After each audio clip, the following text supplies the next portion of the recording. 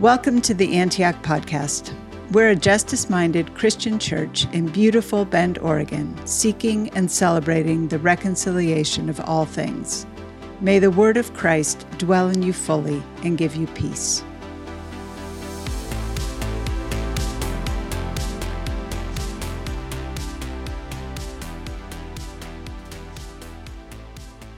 The scripture reading today is from the book of Matthew, chapter 28, verses 1 through 10. After the Sabbath, at dawn on the first day of the week, Mary Magdalene and the other Mary went to look at the tomb. There was a violent earthquake, for an angel of the Lord came down from heaven and, going to the tomb, rolled back the stone and sat on it. His appearance was like lightning, and his clothes were white as snow. The guards were so afraid of him that they shook and became like dead men. The angel said to the woman, "Do not be afraid, for I know that you are looking for Jesus who was crucified. He is not here. He has risen, just as he said. Come and see the place where he lay. Then go quickly and tell his disciples, he has risen from the dead and is going ahead of you into Galilee. There you will see him. Now I have told you." So the women hurried away from the tomb, afraid yet filled with joy, and ran to tell his disciples. Suddenly Jesus met them. "Greetings," he said. They came to him, clasped his feet, and worshipped him. Then Jesus said to them, "Do not be afraid. Go and tell my brothers to go to Galilee. There they will see me." This is the word of the Lord.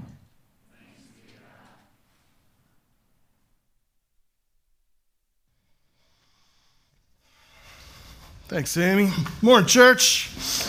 It is so good to see you all today. My name's Pete. I'm one of the pastors here, and really glad that you're here. I want to welcome you, especially if you're new or a visitor. This is a big day for us. I even dressed up. I got this fancy coat on. I just need to return it by noon tomorrow, or they charge me extra. So a little tight in here. Glad everybody found a seat. Quick shout out to everybody out on the in the tent, in the overflow out there in the smoking section. Glad you guys are here, and it's good to be together. One of the things that makes Christianity unique amongst other religions is that the foundation of our faith isn't a set of morals to live by or a level of spirituality to attain. The foundation of our faith is a historical event. We believe that something actually happened in human history that changed the world forever. And of course, that event is the resurrection of Jesus.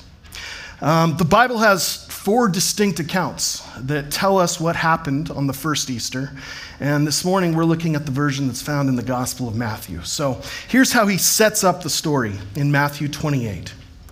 After Sabbath, at dawn on the first day of the week, Mary Magdalene and the other Mary went to look at the tomb.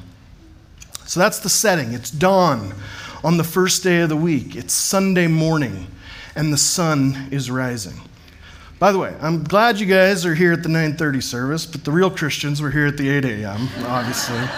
So at least you're better than all those 11 o'clock slackers. So well done. It's dawn on the first day of the week, and 2 of Jesus' disciples have come to the place where he was buried to visit his tomb. And these 2 disciples, we're told, are Mary Magdalene and another woman by the name of Mary. So I want to spend a few minutes this morning considering these women. These are the first 2 people who bear witness to the most important event in human history. And so their story is worth paying attention to. So who are these 2 women? Even if you're somebody who has been reading the Bible your entire life, I'm guessing you still get confused by all the Marys in the Bible, right? There are lots of Marys, particularly in the Gospels. In fact, if we looked at all of the Gospel accounts together, we're told that of the 6 women who visited Jesus' tomb, 4 of them were named Mary. Okay, so it's confusing, but what we need to know is that Mary was by far the most common name for women back then. In fact, about 1 out of every 4 women in first century Palestine were named Mary. It's still the most popular female name in the world today, Mary, Maria. I'm not really sure why. There's something about Mary. So, which Marys are we talking about here? Let me break down the 4 Marys in the Gospels real quick. Mary number 1. This is the most famous Mary, of course, Mary, the mother of Jesus, the Virgin Mary, who conceived by the power of the Holy Spirit, gave birth to the Son of God. We know her, of course, from the Christmas story, but all throughout Jesus' life and ministry, Mary, the mother of Jesus, is there. She's there when he does his first miracle of turning water into wine. She's there at Golgotha when Jesus breathes his final breath. And so after the birth narratives, pretty much any time the gospel writers mention this Mary, they refer to her as Mary, the mother of Jesus. So that's Mary number 1. Mary number 2, this is Mary Magdalene, probably the second most famous Mary after the Virgin Mary. And we know her from the Da Vinci Code and other conspiracy theories. And we'll come back to that later, actually, and talk more about her. But for now, I just want you to know that Magdalene isn't her name, it's her place of origin. Magdalene means she was from the town of Magdala. And just like Jesus of Nazareth is called Nazarene, Mary of Magdala is called Magdalene. So now you know that. Next, we have Mary number 3, who's often referred to simply as Mary. This is Mary from the town of Bethany, of Mary and Martha, the 2 sisters. And we looked at their story a few weeks ago when Jesus came to their home when their brother Lazarus had died. Jesus goes to be with Mary and Martha. And so this Mary is one of Jesus' most loyal followers, but also one of Jesus' closest friends. So that's Mary of Bethany. And then finally, we have Mary 4, who the Bible refers to as the other Mary, which, anybody remember Bob Newhart? That's my brother Daryl. That's my other brother Daryl. It kind of feels like that kind of thing. The other Mary is the wife of Clopas and the mother of James and Joseph. So there's also a good chance that this other Mary, see if you can follow this, other Mary is the sister of Joseph, the husband of Mary, the mother of Jesus, which would make the other Mary Jesus' aunt, which is likely who she is. You got it? All right. So we're ready for the quiz. Those are the 4 Marys in the Gospels. Now, which of the 4 Marys does Matthew tell us comes to visit Jesus' tomb that day?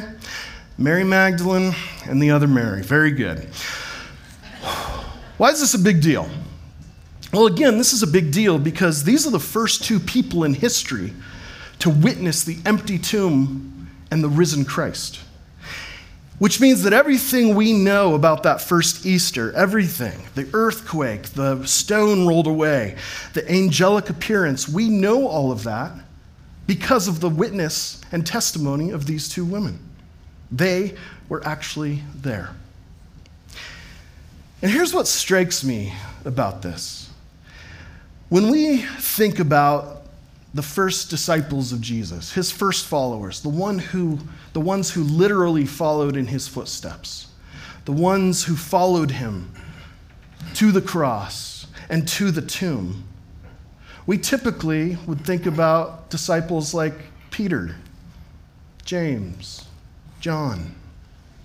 Now, maybe I'm just telling on myself here, but I can also say pretty confidently that Jesus' male disciples have gotten a lot more attention over the years than Jesus' female disciples. And when we do talk about the women who followed Jesus in the Bible, we often have a picture of them that's more of a caricature. Yes, I keep thinking that says charcuterie. Caricature. I'm glad Lent is over. We have caricatures of these women that don't actually come from the Bible at all. So for example, I won't ask you to raise your hands, but I wonder how many of us, when you think of Mary Magdalene, you associate her with the idea of a scandalous woman, maybe even a woman of the street. Does that sound kind of familiar? Yeah, for most of us, that is an idea that we have. Most artistic depictions over the centuries of Mary Magdalene have her looking something like this. In one way or another, she's usually showing a little bit of skin, looking a little tousled. She's almost always cloaked in red, which is kind of the Renaissance equivalent of fishnet stockings. Sort of an artistic clue that she's a certain kind of gal, right? And it's not just classical paintings, it's relatively recent pop cultural portrayals as well. Martin Scorsese's Last Temptation of Christ, Mel Gibson's Passion of the Christ, the rock opera, Jesus Christ Superstar, all of these depict Mary Magdalene as a lewd woman. Here's the thing. The Bible never says that. In fact, the Bible doesn't even hint at that. There is not a single place in the scripture that suggests Mary Magdalene might have been a sexually immoral woman. Nothing at all. If you were here a few weeks ago, we talked about this same thing with the woman at the well, the Samaritan woman, and all the assumptions that we make about her. And at least in that story, we're told that she's been married to a bunch of guys, and so we start asking questions. But with Mary Magdalene, there's literally nothing in the scriptures that would give us that idea about her. So where did that idea come from? There's probably a few different ways we could answer that.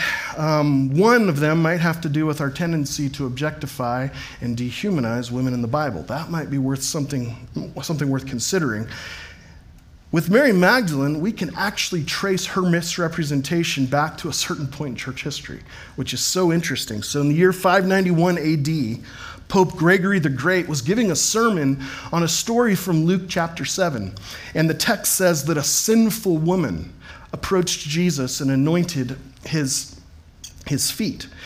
And in this sermon, Pope Gregory declared with his papal authority, "She whom Luke calls the sinful woman, we believe to be the Mary from whom 7 devils were ejected," which is a story in the Gospel of Mark.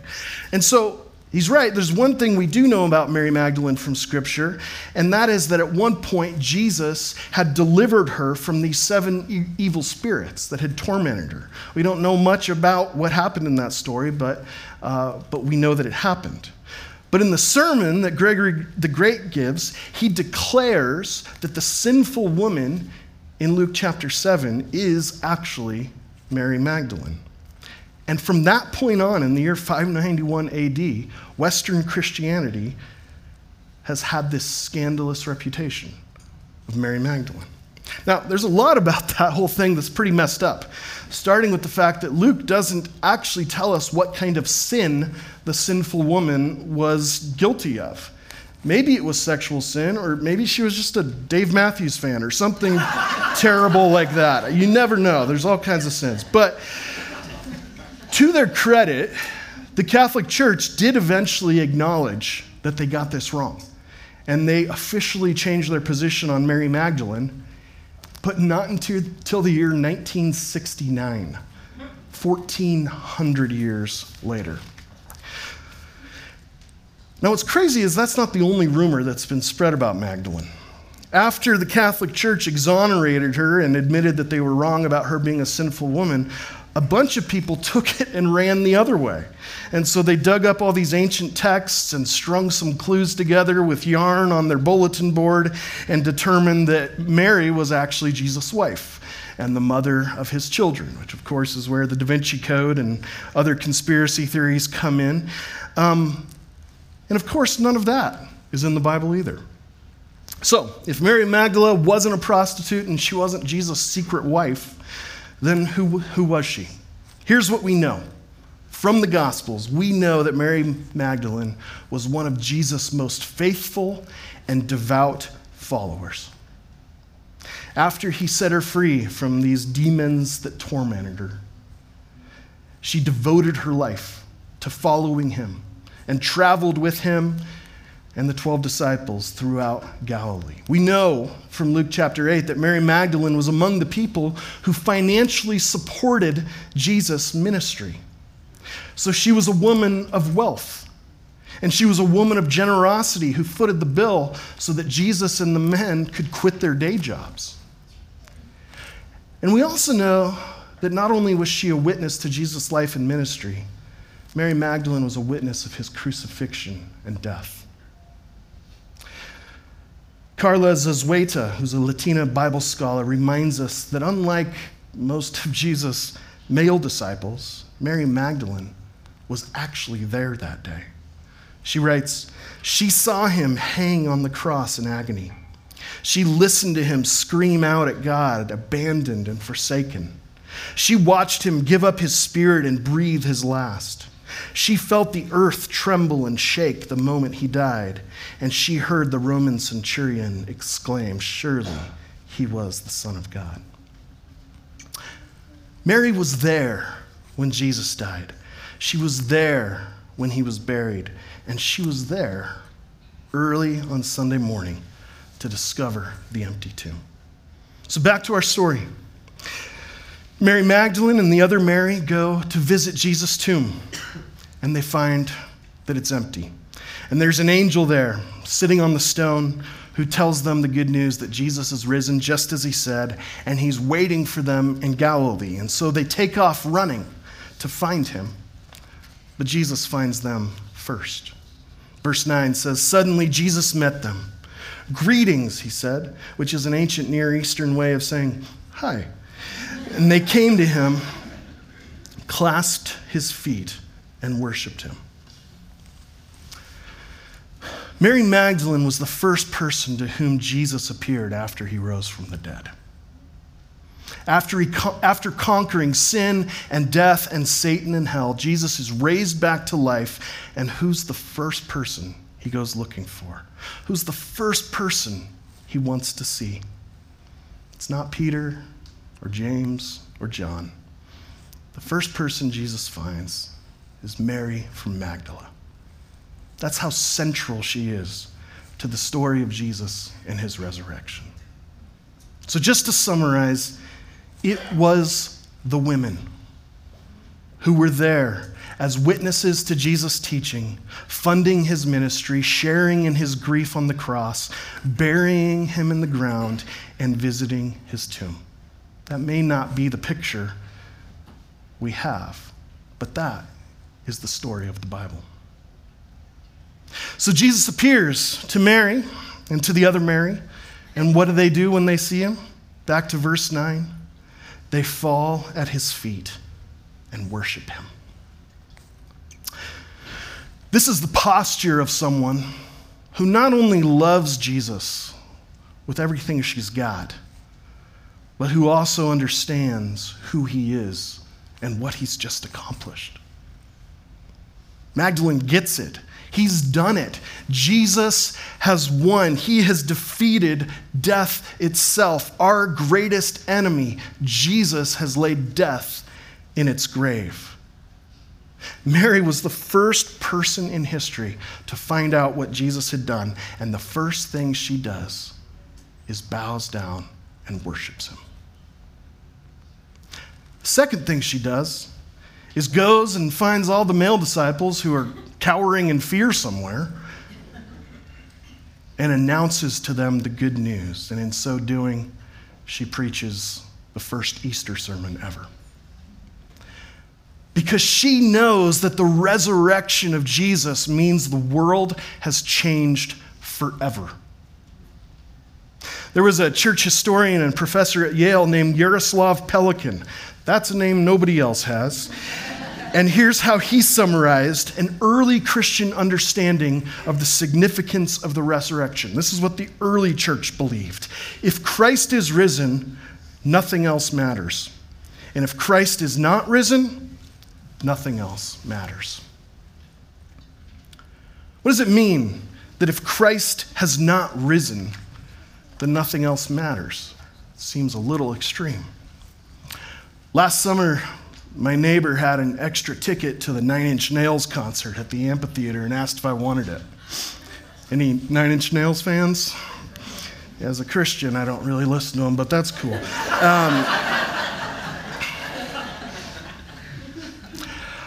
Sounds like fun. So I went. And at one point, they played this song called Heresy. And it has this big angsty chorus that goes, God is dead and no one cares. And if there's a hell, I'll see you there. And I'm standing there as a pastor in this crowd of 8,000 goth kids and metalheads who are all singing along with these dark heretical lyrics. And I'm kind of going, maybe I shouldn't be here. But I just stay in it for a moment and kind of let it sink in. And then I start experiencing like this deep emotional resonance with this crowd that's singing this song. Like, obviously, I don't believe that God is dead. I know that's not true. But I know what it feels like when that seems true. I know what it's like to walk through the valley of the shadow of death. I know what it's like to cry out with Jesus, my God, why have you forsaken me? I know God's not dead, but sometimes it feels like he is, like we're all alone here.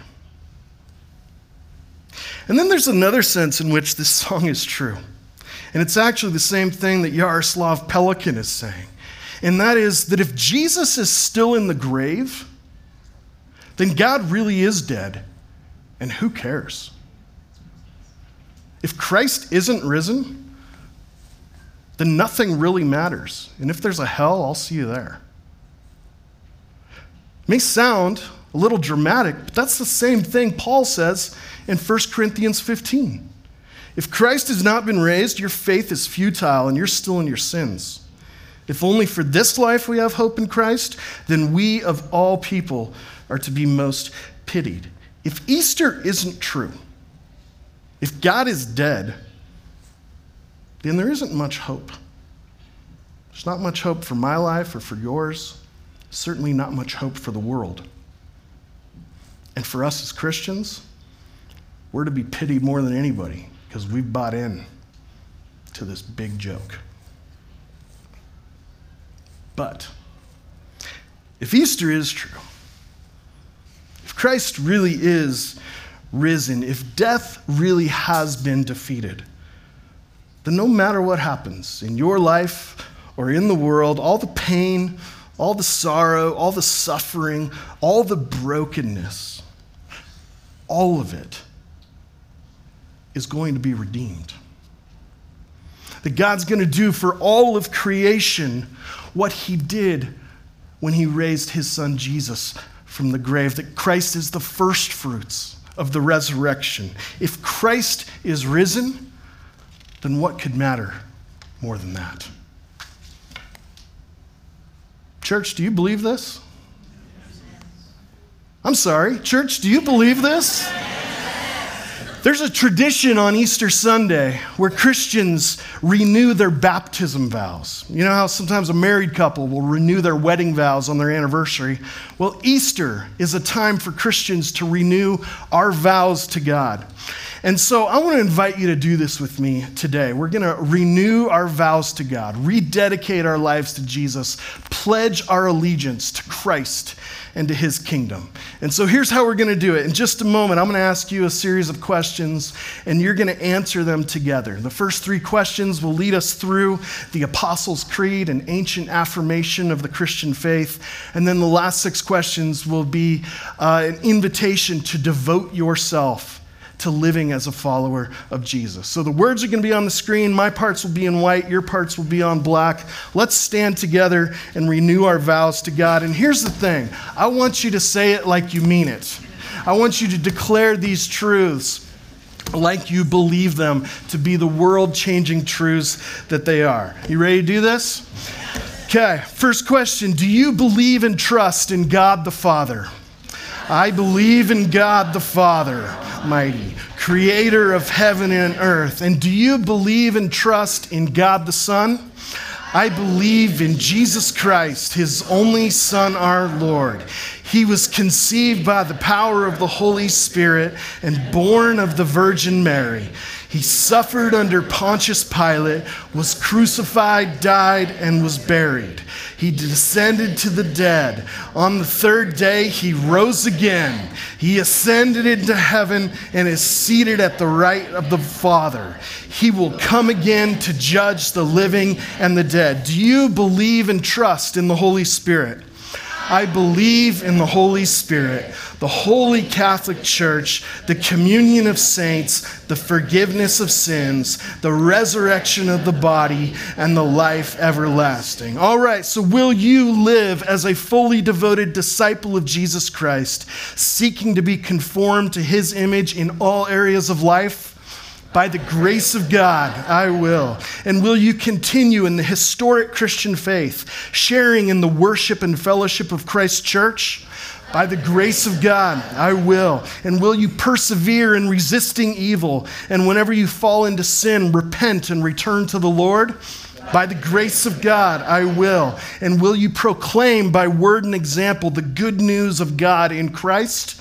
By the grace of God, I will. Will you seek and serve Christ in all people, respecting the dignity of every human life? By the grace of God, and will you strive for justice and peace, honoring God in all his creation? By the grace of God, I will. Amen. Well done. I love you guys. Happy Easter. Calvin and the kids are going to lead us in one last song. Let's celebrate.